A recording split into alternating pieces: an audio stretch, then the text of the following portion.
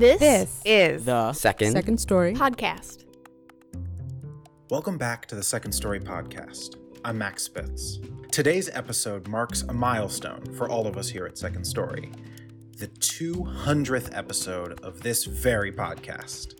And I myself have only been its producer since episode 176, so I want to extend my gratitude to all my podcast ancestors who helped us make it this far. In celebration of this milestone, we wanted to give you all an extra special episode. What you are about to hear is a full Second Story show, 4 stories in total, featuring 4 of Second Story's illustrious company members. But these stories were all written and performed 5 years ago. The world and our tellers and their lives have all changed quite a bit since then.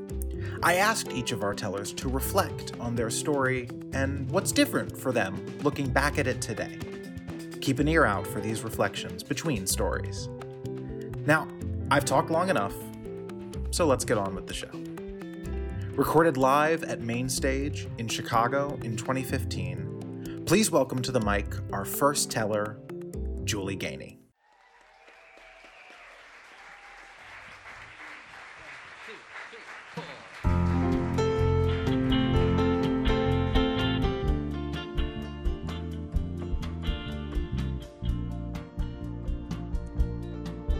It was a sunny, sweltering July afternoon. I had the windows down and the Cyndi Lauper turned up as I rounded the curve at the bottom of Crystal Heights Hill in my parents' 1984 Plymouth Volare station wagon. The lights on the patrol car only rotated once or twice before they caught my eye in the rearview mirror. I felt a plummeting in my gut, and I pulled over onto the gravel shoulder before the single obligatory whoop of the siren ended. I recognized the officer as he got out of the patrol car behind me. It was the pudgy one, the one with the chip-style sunglasses and a few wisps of hair combed over his shiny head. He was better than the one with the bad teeth, and much better than the officer who was the father of Bruiser, who was in my civics class. I turned off the car and put my hands at 10 and 2, just like my dad had taught me. The car ticked as it cooled down. I heard the cicadas chirping in the trees. In the rearview mirror, I watched the cop trudge toward me. When he reached my open window, he simply said, "Miss Gainey." "Yes?" I answered, trying to appear curious, though both of us had been through this ritual with each other before. He said, "I had a feeling that was you." The first time I was pulled over for speeding a few months after getting my license, I cried. The second time, I think I cried too. The third and fourth times, I tried to argue a little, like 40 and a 20, really? I don't think I was going that fast. The next couple of times, I pointlessly argued for a warning instead of a ticket. Now, on the doorstep of my 7th speeding ticket in a year, pulled over by Officer Pudgy at the bottom of Crystal Heights Hill, I'd arrived at acceptance.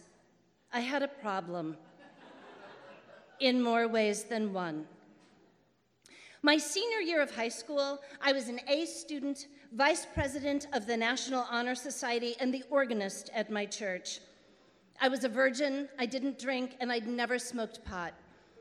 And over the course of 1 year, I got so many speeding tickets in my hometown of Crystal City that the state of Missouri was threatening to suspend my license. Any driver who racked up 12 points on the record in the calendar year would merit a 1-year suspension of their license.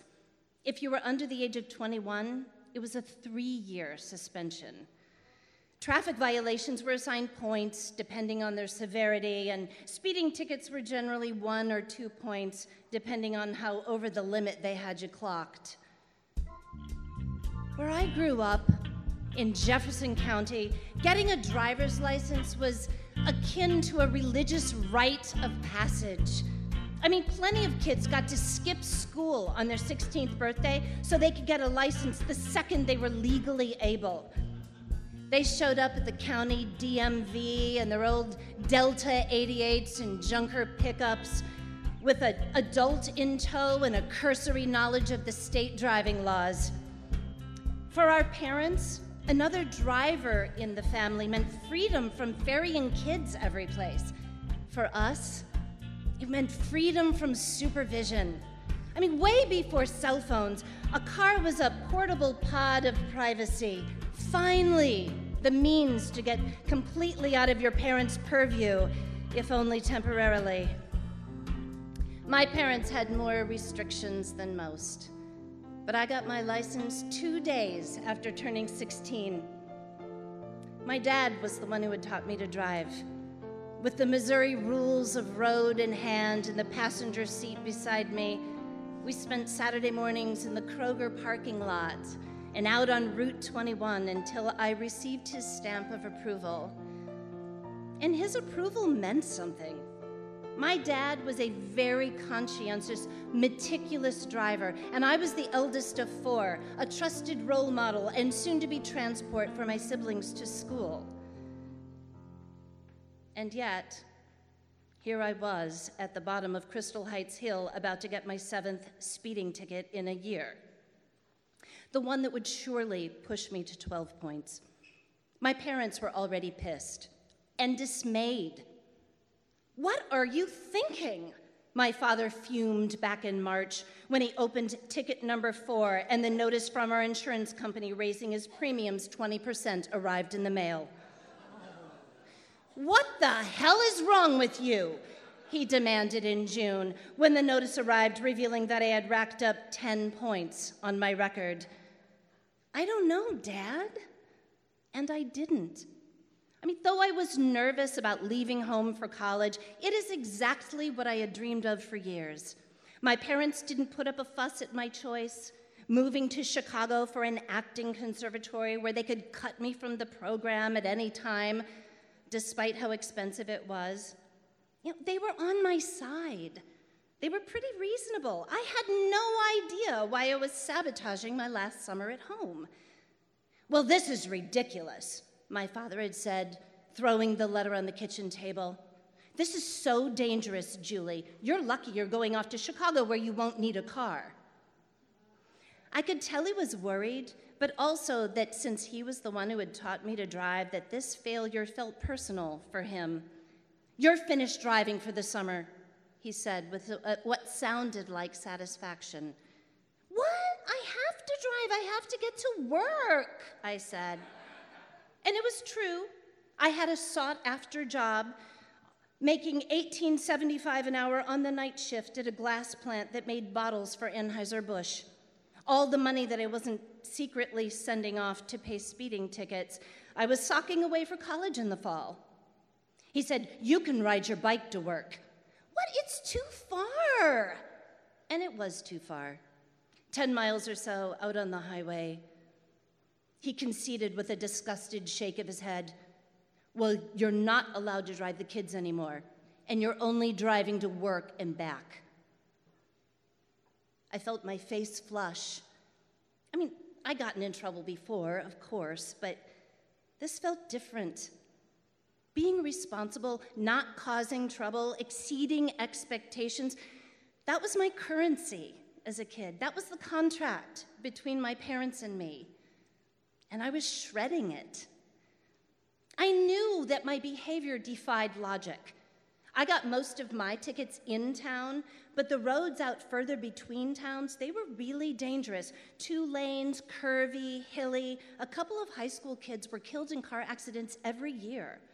It wasn't that I didn't care. I tried to remember to slow down. I did. But I was in the grips of something. Something unconscious, subconscious took over, and it wasn't just the thrill of going fast. Each time I was pulled over, I would have this sensation of coming back into myself, and I'd think, "Oh, dang, I forgot. I did it again." I longed for a clean slate. If I could just start over, start fresh, I knew I would be different. I mean, maybe you've had a period of time like that, where you're on the wrong track, and only at the last minute, when it's too late, you realize, oh yeah, I'm doing that thing that I said I wasn't gonna do anymore. Why am I doing this? And maybe later you realize why. What you were trying to say with that behavior that you couldn't find the words to say out loud, like, I'm unhappy, or I need you to listen to me, or hey, I need you to be able to survive me messing up, and I need to know I can survive disappointing you. As the summer wore on, I was on the outskirts of my parents' good graces. My father especially seemed more formal with me. I dedicated myself to being more patient with my brother, to mowing the lawn without being asked, to babysitting my sisters cheerfully. But after that ticket on Crystal Heights, after I knew my license was going to be suspended, I put all my energy into trying to intercept the notification letter from the DMV. Because I worked nights, most of my afternoons had already been devoted to perfecting my tan, laying out in the backyard. But after that final ticket, I moved my lawn chair, my Fresca, and my Glamour magazine to the front yard to better intercept Virginia, the mail lady. Now, my parents were both teachers, home in the summers reading and gardening. They were letter writers, so they paid attention to the mail coming too. But I moved my tanning operation closer to the street so that each day, as Virginia would come down the hill, I could peel myself from the plastic lounge chair and get to her first. What's going on? My mother would ask suspiciously, poking her head out the front door. The sun's better out here, I'd say. And then Virginia's mail truck would clatter down the hill. Hi, Virginia, I would pipe up as she handed me the mail. Hello there. She knew I was up to something as I avoided her eyes and turned away to furtively rifle through the stack. But the day the letter came, of course, I wasn't tanning in the front yard. I was at a birthday party for Denise Kist, and I came home to find the letter open and displayed on the credenza in the foyer. This is an official notice of the suspension of your driving privileges for a period of 3 years as authorized by Section 1532C of the Missouri Vehicle Code. My father appeared in the living room, not yelling as expected, but quiet, lips tight. I'm sorry, Dad. You need to find a way to get to work for the rest of the summer, and I'm taking you off our car insurance permanently. You're on your own. Going away to college that fall really did feel like a fresh start. I had no need for a car in Chicago, and I rarely thought about my besmirched driving record back in Missouri. But once you've dabbled in a certain area of criminality, you create this little soft spot, a vein of vulnerability where delinquency can squeeze in. Shortly after graduating from college, I found myself working at a specialty food store on the corner of LaSalle and Chicago. On one of my first days there, the owner held out the keys to the store's van and offhandedly asked, "You drive, right?" After the slightest moment of consideration, I answered, "I do drive." Because I did technically drive. I mean, even though I had never gotten a new license in Illinois. It was ridiculously stupid and illegal to drive that van 4 blocks back and forth from the warehouse almost every day that I worked there. But something actually had changed. I was careful. I was aware of what I was doing every single nervy minute I was in that van. For the first time, I never thought of anything other than driving. I never hurried or got distracted. A few months later, I got an actual Illinois license, no questions asked. And now, Red light cameras have collected some tape of my Corolla, it's true. I've gotten a speeding ticket or two. I don't worry about it too much, and I'm sure my father doesn't either. We're both a little less perfect and a little more conscious. Falls from grace are impossible to avoid. Clean slates and fresh starts are hard to come by. It's okay. We can take it.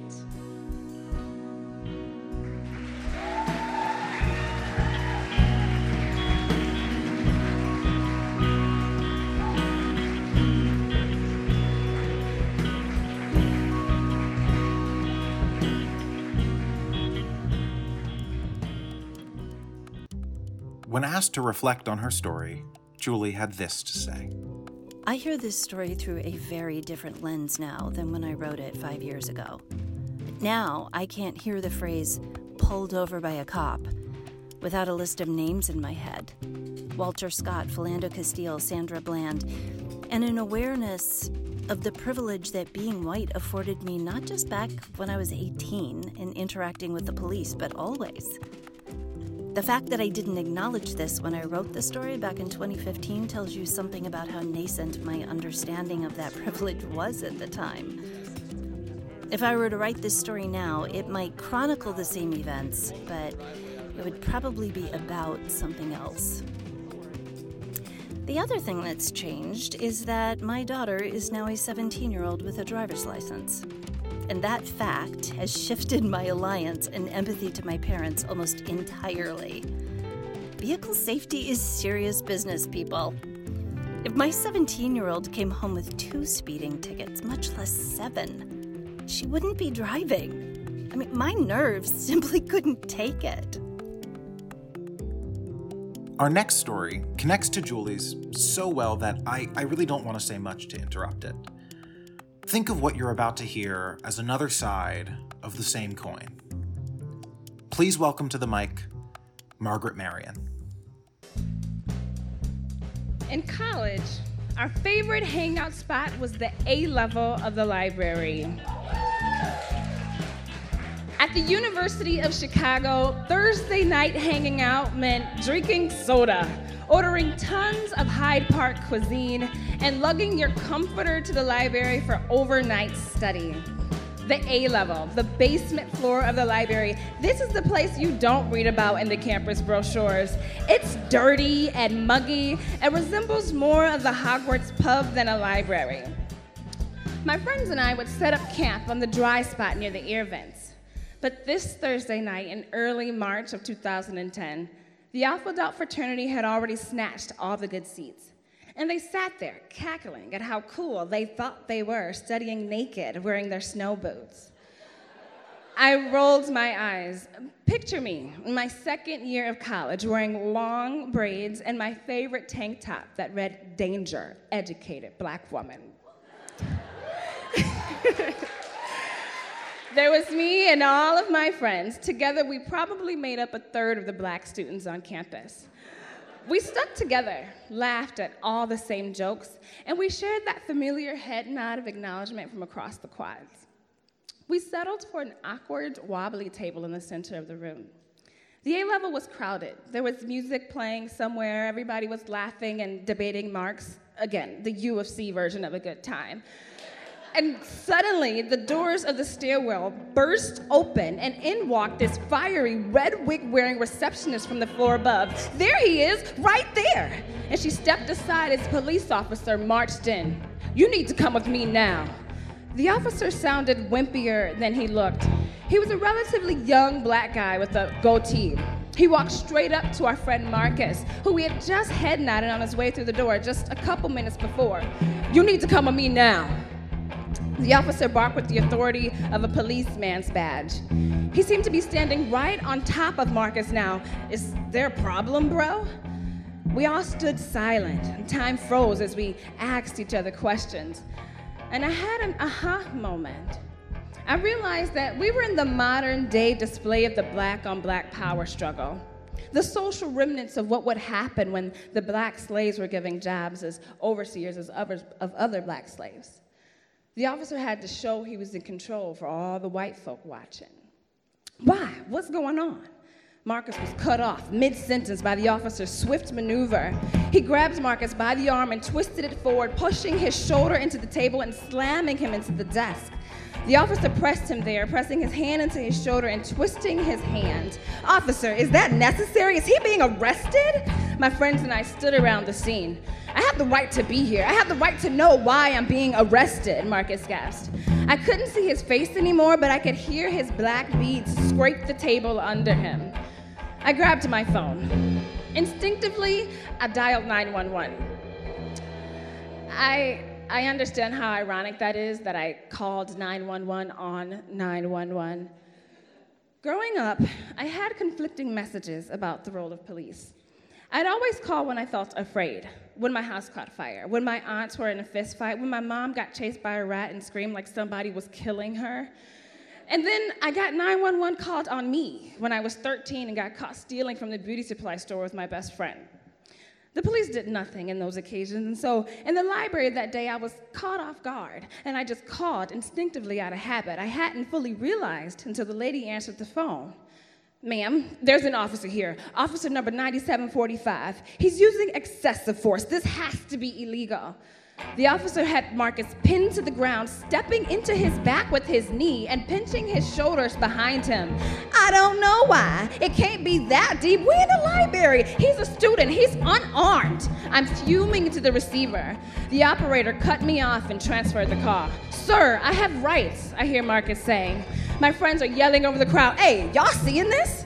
The officer hoisted Marcus to his feet, and he was sweating and everything like he'd been the one with his face smashed into age-old carpet and 200 pounds of 5-0 holding him down. "Hello?" I had been transferred to the deputy chief of the campus police department. I could tell he was a brother from over the phone, so I start spewing again, and he listens attentively. He told me to slow down, told me to write everything I saw and to list everyone there. He took all my information and made a report. I hung up feeling energized, and I joined my friends, circulating a petition that we drafted right then and there. It read like a witness statement and ended with the charge on UCPD's aggressive and racially motivated policies. Over the next 2 days, my friends and I went about organizing. We recruited parents and alumni to write letters to university admin. We made a Facebook page.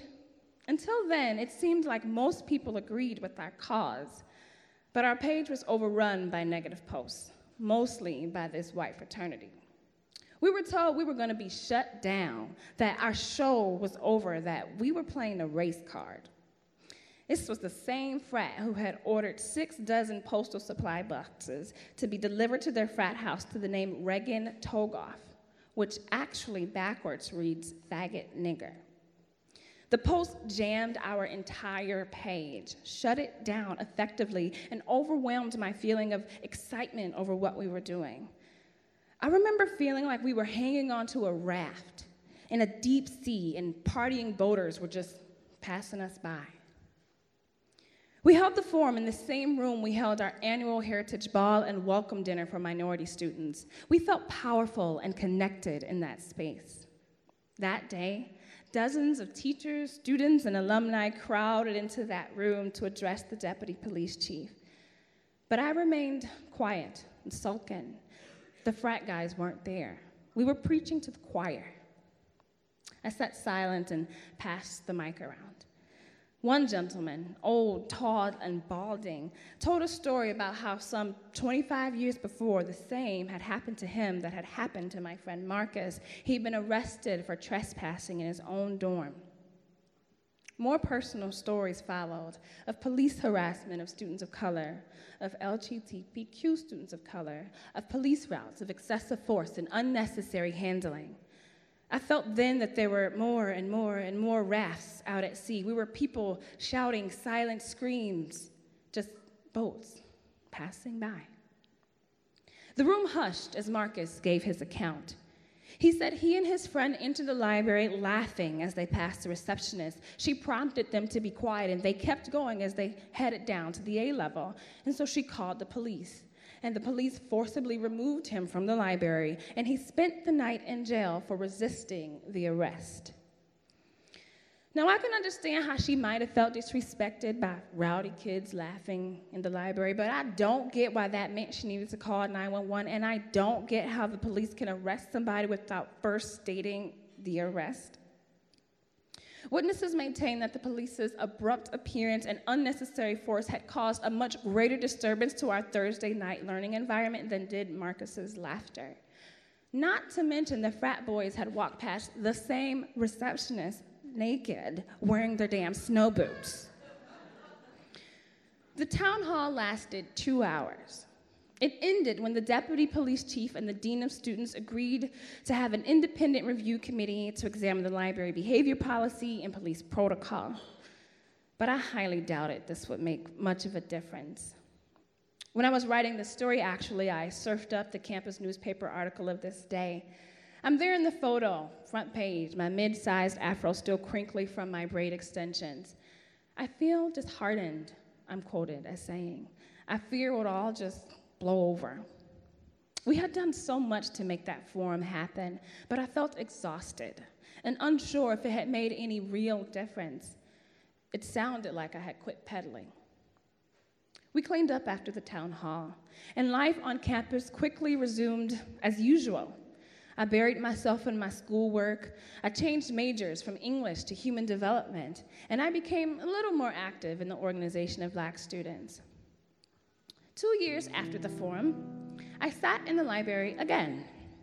I was a couple of weeks away from graduation. I was one of the serious-looking upperclassmen studying on the upper level. I looked out the window, searching in that early June sky for the perfect words to conclude my thesis, and outside my window was a white boy, leaning his head into the sky and his hands buried in the hair of a girl on his knees in front of him. He pushed the girl down and took off her pants. At this point, I went to the receptionist, a young Black grad student I hadn't met before. We went outside, and sure enough, the couple had rolled over and were having sex in the middle of the library's lawn. We called 911. The police were there instantly. 2 white cops with visors. As they approached, the white girl stood up naked from the top down and then collapsed again, intoxicated. I pulled out my phone, but this time I pressed record. I stood 10 feet away from the police officers, and they posed, "Can you put your clothes on? Are you students here?" And then they walked away. "Oh, they're just students fooling around." It was so clearly public indecency, and again, it seemed like no one had noticed but me and the young Black grad student receptionist waving our arms at sea. I saved the video and immediately wrote to the deputy police chief and dean of students. At approximately 1:30 p.m. on the northeast lawn of the library, I was interrupted by 2 Caucasian students engaging in vividly explicit sexual acts on the library's lawn. I began. If you will recall, 2 years ago, an African-American student spent the night in jail for causing a disturbance in the library. I am preparing for finals. I can handle a student laughing in the library. I cannot handle people having sex on the front lawn. It remains clear to me that the UCPD's decisions are racially governed. I wrapped up that letter in 2 quick few lines, and then I blasted it out like flares across a black sky, over and over again, over all the email list hosts I had access to and all the group media pages. Speak up, I urged all the students to tell their own stories and write their own letters, and ask questions. Who polices the police? UFC Campus Police is one of the largest private security forces in the nation. It holds jurisdiction over 36,000 residents and has public power, but can legally keep its books private. How is that okay? Like 2 years before, I went into organizing mode, assaulting the UFC through my media. And like before, I was hit back. White students commented all over my post, and I was called pervert for videotaping the students. I was mocked. Ooh, the scary, angry Black woman. I was angry, and y'all better find me scary. I had damn good reason to be. I had 1 week left of college, and I felt like it was time I left my raft. I had learned that the work of social justice lasts many lifetimes, that each conversation, each story, each town hall meeting is a stepping stone on the way to shore.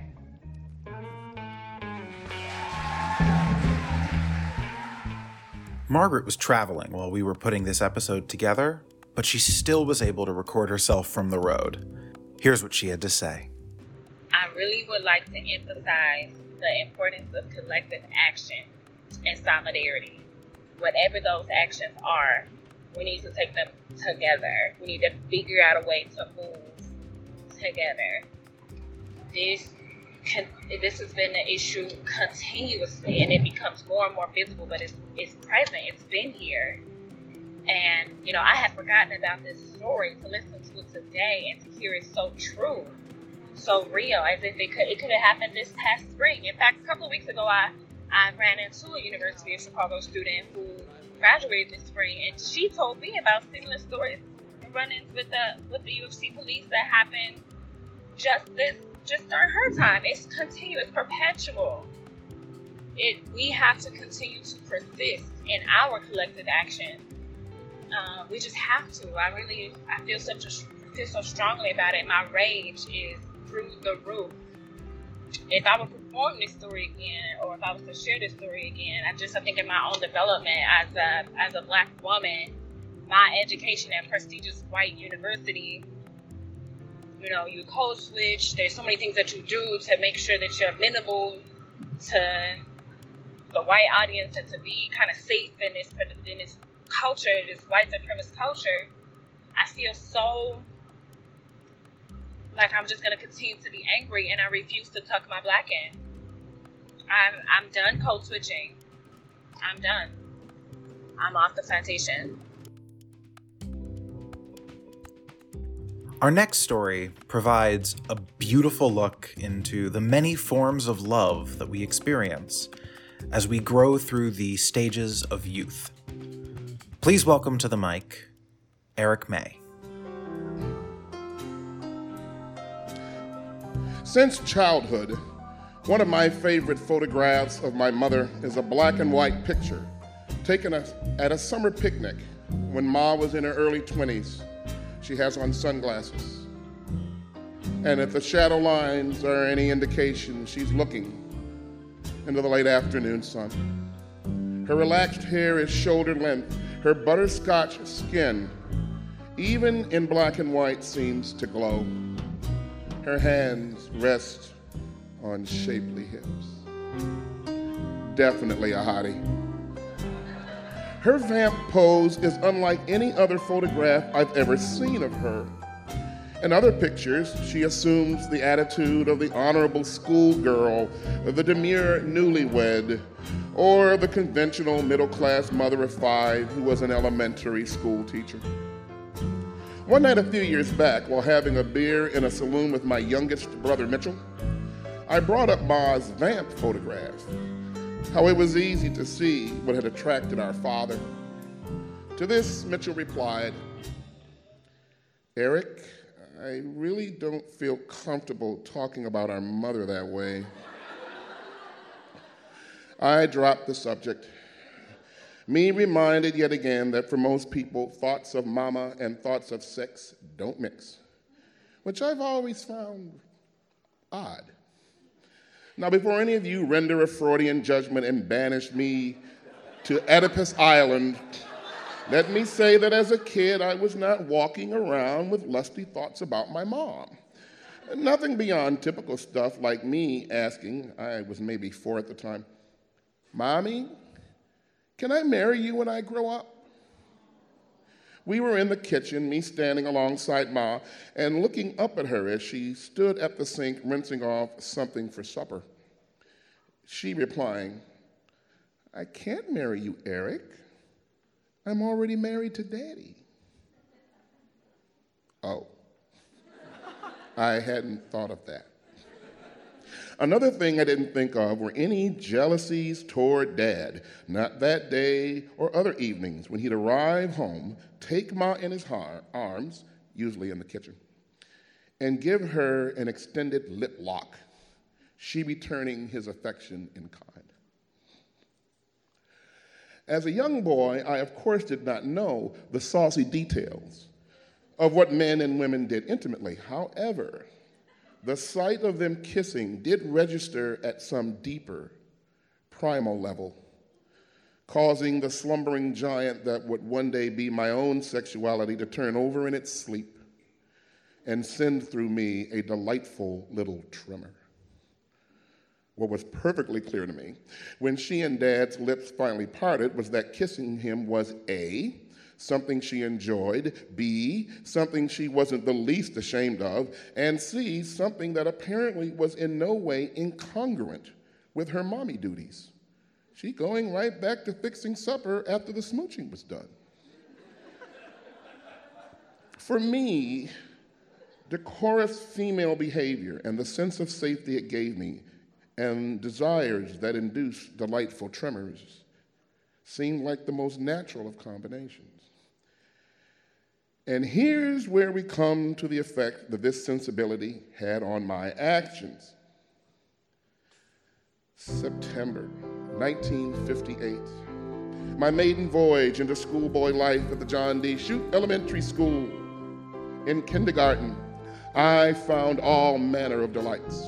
Cardboard blocks for constructing edifices that could be crawled into and then joyfully knocked down. Milk breaks, where me and the other kids pried open wax cartons shaped like tiny houses. The room's hardwood floor sported a big red circle, where occasionally we'd line up and skip around to whatever tune our teacher, kindly white-haired Mrs. Wallace, would play on the stand-up piano. Over the years, in interviews of this or that gay celebrity, I've come across the question, when did you realize you were gay? However, I've never heard an interviewer ask a celeb of the alternate camp, when did you realize you were straight? Or perhaps, better put, when did you realize you weren't gay?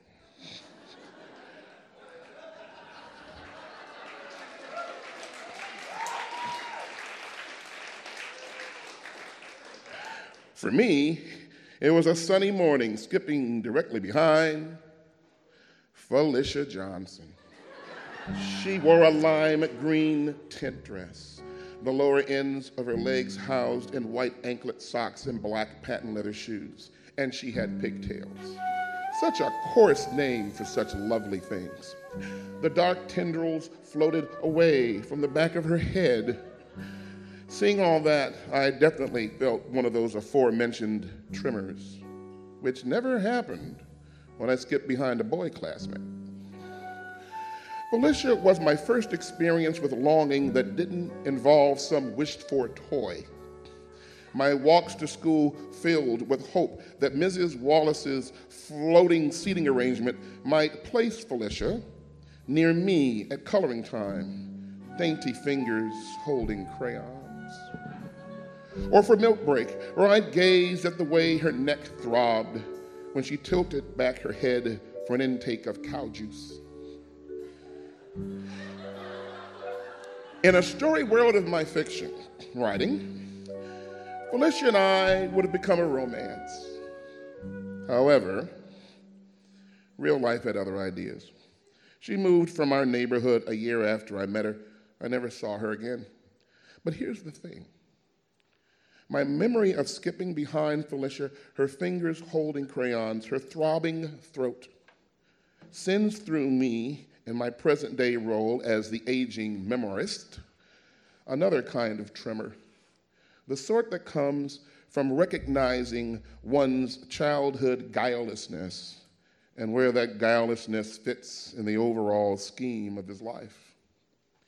Which brings us to the next such notable infatuation, 9 years after kindergarten.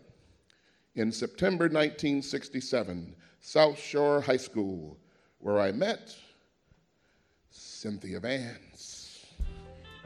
She had relaxed shoulder-length hair, with skin the color of butterscotch, and she wore glasses. In all the years I knew her, I never heard her speak with a raised voice, that voice flavored with just a touch of the Southern accent. As with Felicia, Cynthia was a friendly but not effusive person. Cynthia was the first girl post-puberty that I ever fantasized about marrying. What I find so amazing now is how non-salacious my thoughts of her were, me imagining she and I having a child. But no fantasies of she and I partaking in the biological activity necessary to produce one. As to why nothing romantic ever happened between us, well, with my horn-rimmed glasses, inability to play sports, and total lack of fashion sense, to say I was painfully shy would be unfair to those people who, at the very least, can manage painful shyness. Straight-jacketed shyness was what I was. And yet, despite everything that happened, or more correctly, did not happen, between Cynthia and I in high school, after graduation, I knew I'd meet her again one day. And I did. 5 years later, I was in college, still living at home, when we met on a CTA bus.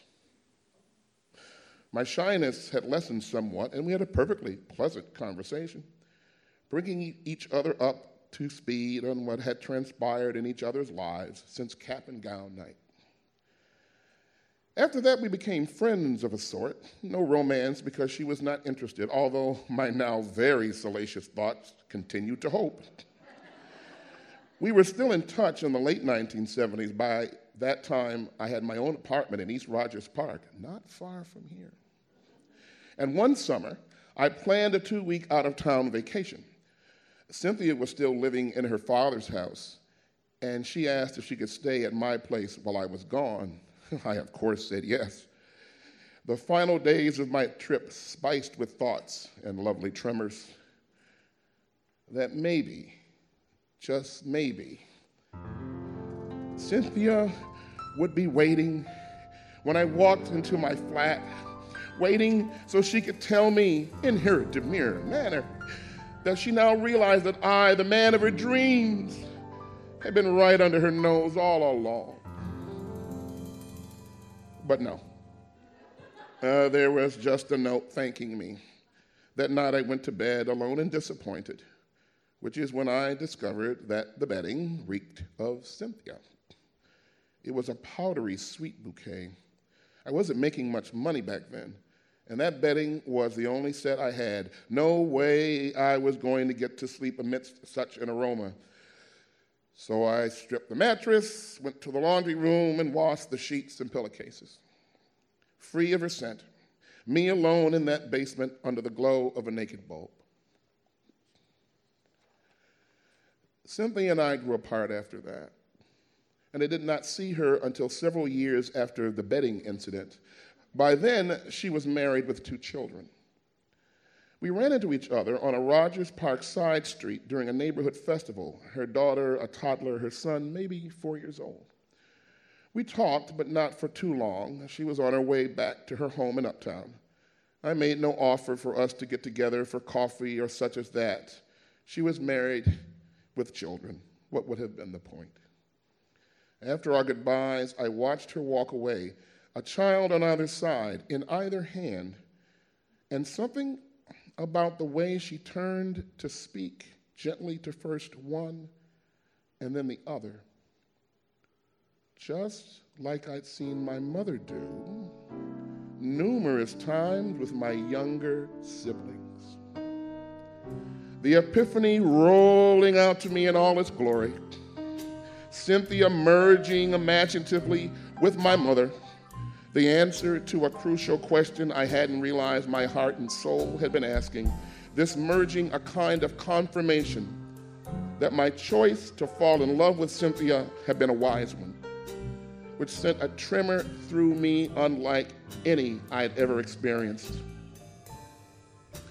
And if someday I write a fiction story about a guy who reunites later in life with his unrequited high school heartthrob, I'll include the Rogers Park street scene with little, if any, alteration, for it's a scene with perfect pitch.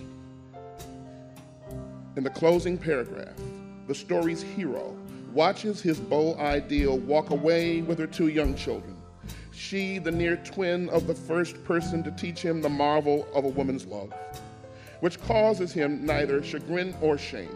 The beau ideal who he'll compare all subsequent lovers to, some equaling but none surpassing her, because unlike the beau ideal, the first meetings with those later loves will not occur in that merry season when a boy's newly minted sexuality and has never been in love before come together for the first and only time, because never been in love before happens only once. His love for the unrequited heartthrob, now and forever as faultless in memory as the scene before him. His beau ideal, hands in hands with her children. An idyllic image of motherhood, I know, but charming nonetheless. The 3 of them stepping from the shade of a building and into the illumination of the late afternoon sun. To his eyes, in that light, her butterscotch skin seems to glow as the kids and she walk around a corner and out of his life. Yeah, that might make a good story.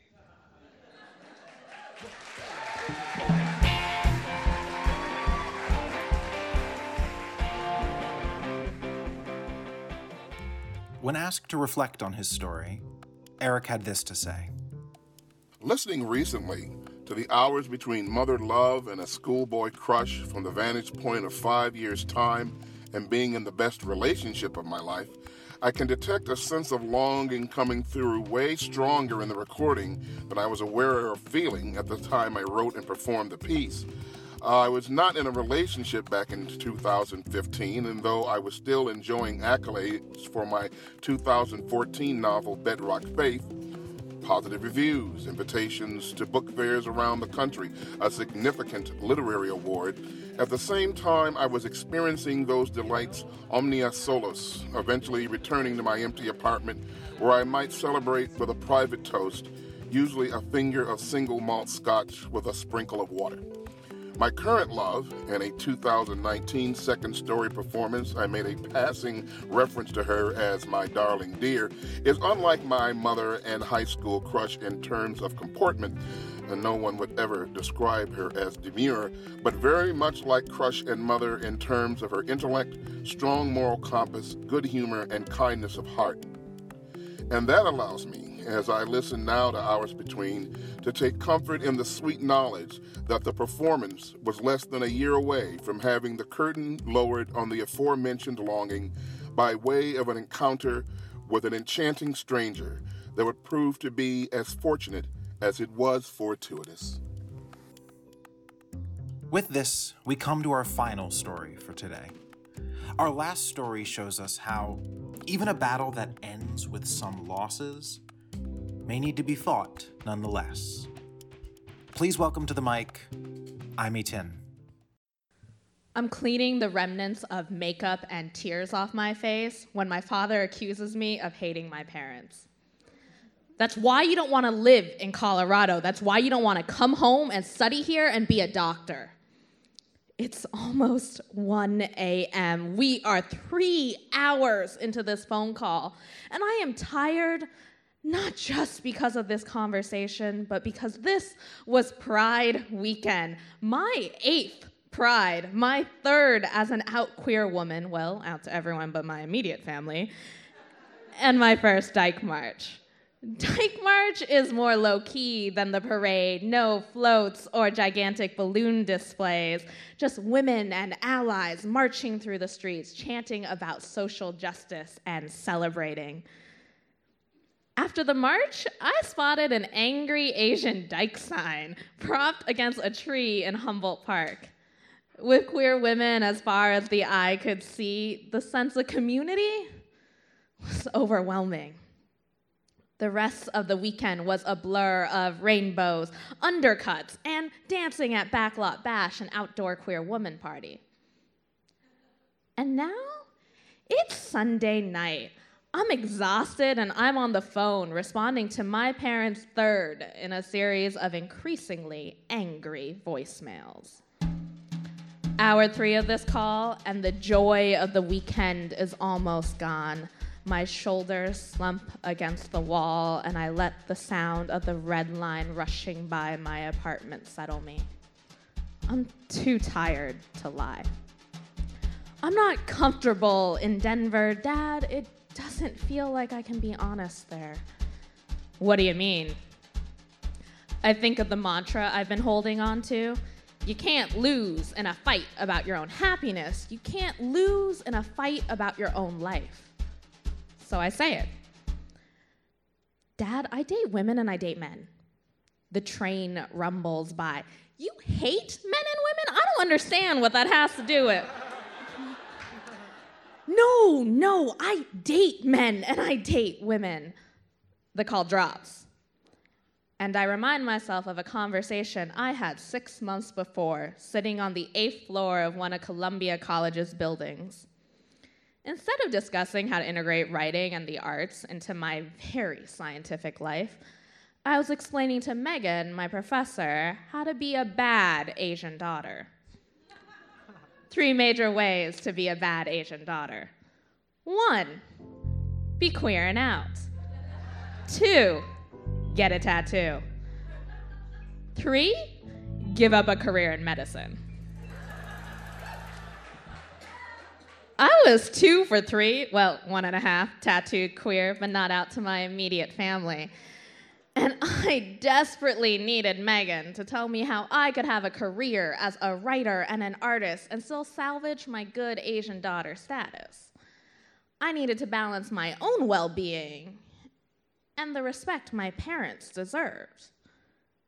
To be clear, before this conversation with Megan, before the breakup, I had already planned to come out by bringing Liv, my girlfriend who is busy committing polite Vietnamese phrases to memory, to my parents for Christmas.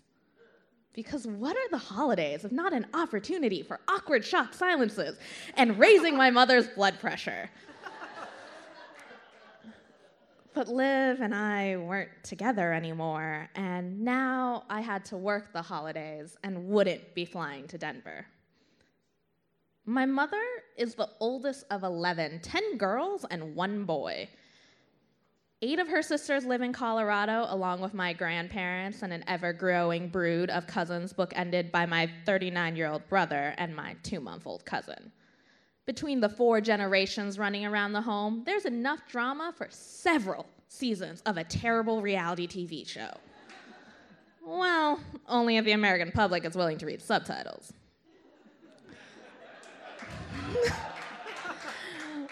All the children in my generation were expected to achieve. We needed to become doctors, lawyers, pharmacists, engineers, professions that would honor the sacrifices our parents made when they fled communist Vietnam, the years in government housing, the 18-hour workdays.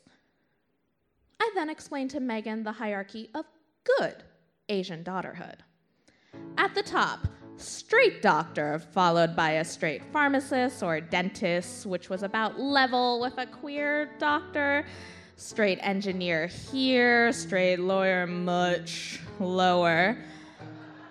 And the queer tattoo artist that I was becoming, that was equivalent to a criminal. Being a queer doctor would end up with my disowning. But I had a chance of being welcomed back if I put on that white coat.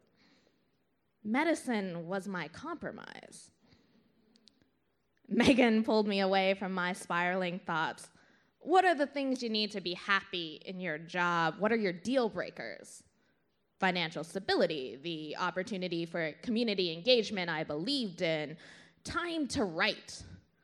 I can fit it in, I said. I'll write after I finish my MD and my PhD and my residency. I'll find the time. Who needs sleep? But how would I? So much of my time was already spent dreading the very idea of being a doctor.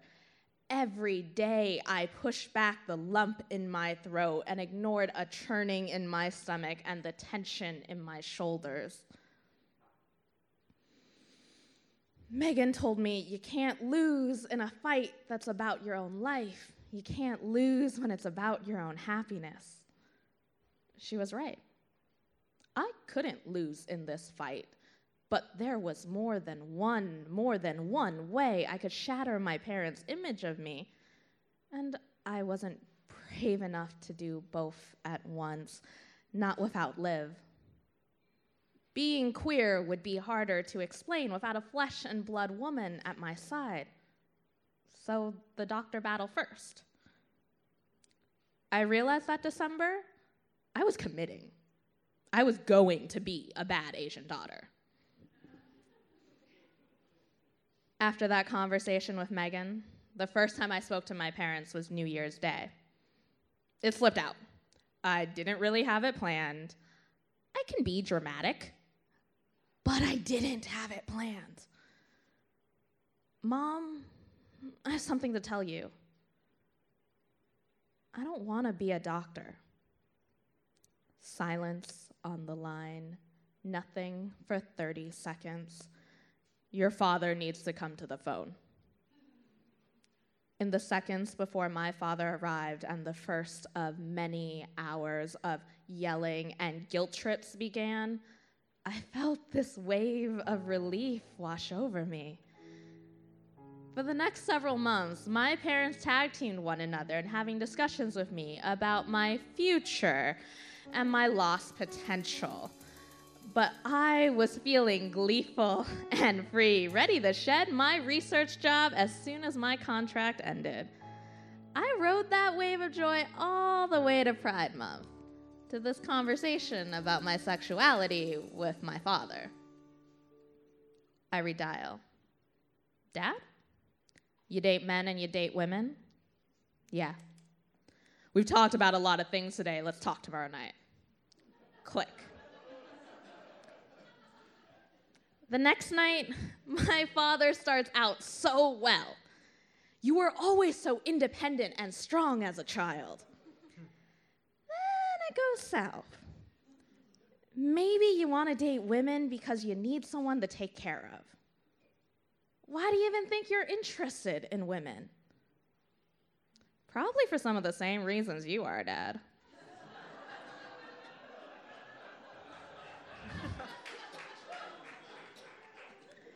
He fervently wants me to go to therapy, but he promises that if I'm sure, it's okay because I'm his daughter and he loves me no matter what. I'm elated, even if he doesn't want to tell my mother yet, because I've never expected my Republican father to make that much progress in one conversation. You can't lose in a fight about your own happiness. Maybe it's more than not giving up. Maybe winning is inevitable. Fast forward 6 months after that call. It's the day after Christmas, and my mother is driving me to the airport to fly home to Chicago. I'm replaying last night's conversation where my father instructed me not to come out to my mother because he believed it would hurt her more than it would help me. A woman sings about loving another woman on the radio, and I segue into a discussion about the separation between gender presentation and sexuality. I date women, Mom. I wear dresses. It doesn't matter. The silence is longer than when I told her I wasn't going to be a doctor. She moves to the express lane. You said you date women? Yes.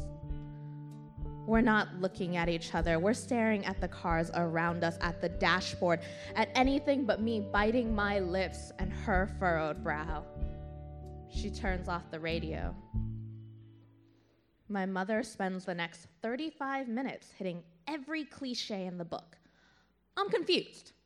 It's a phase. Chicago is a city of sin. Predatory lesbians. I haven't met the right man. I'm seeking attention. None of them are sticking. So she switches up her tactics, delivering a combination of insults, skin thumb, threats, your father would die if he knew, and irrational explanations. You're so desperate for friends and partners that you think this will make it easier. Clearly, she's never actually tried to date women.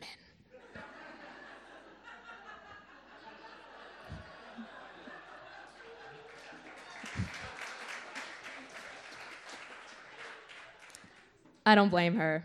This is a surprise for her. It's a shock, another in a year of unsettling news from my lips, another check mark in that bad Asian daughter list.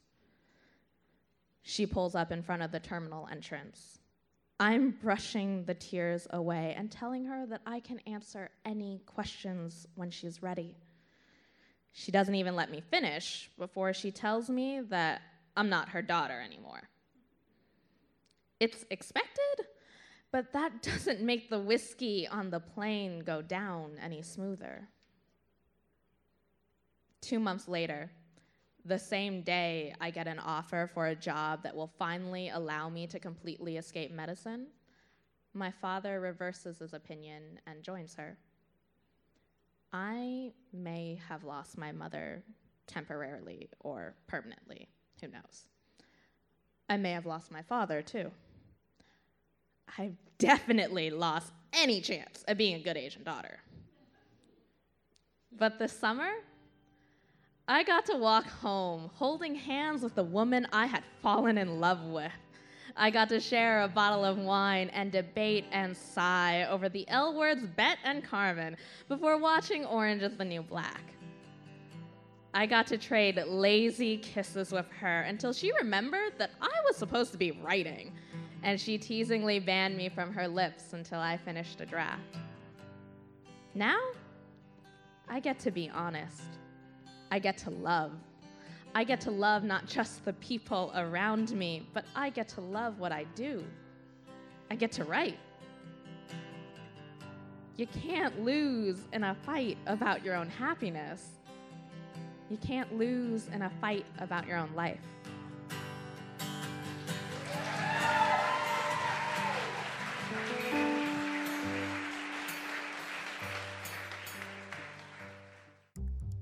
When asked to reflect on her story, Aimee had this to say. This is my second story with Second Story, which I just think is a fun fact. Since 2015, I've told this story dozens and dozens and dozens of times. I think back to what my curators said during the course of writing this story, is that at Second Story, we get to choose when the story ends because life always goes on. We keep on living the story. And it was a reminder for me to get to choose where it ended because even as I was writing it, the story was changing. The relationships were changing. And now 5 years later, my relationship with my parents looks a lot different. My relationship with that woman no longer exists. But people are still able to find truth in it, joy in it, wisdom in it, sadness in it, all these things. And what I love about the work we do at Second Story is our stories are so anchored in time and place, but their reach is long. And that's the beauty of a good story. Thank you for joining us for 200 episodes, and here's to 200 more. This show was produced by Ryan Stanfield, curated by Megan Shuckman and Reshmi Hazra-Rustabaki, directed by Reshmi Hazra-Rustabaki with music and sound design by The Prismatics. The Second Story podcast is produced by Max Spitz. Second Story is supported by the MacArthur Fund for Art and Culture at the Richard H. Driehaus Foundation, Skadden Arps Slate Meagher and Floam, the Gaylord and Dorothy Donnelly Foundation, the Chicago Department of Cultural Affairs and Special Events, CoBank, and many generous individuals like you. I'm Max Spitz, and this is the Second Story podcast.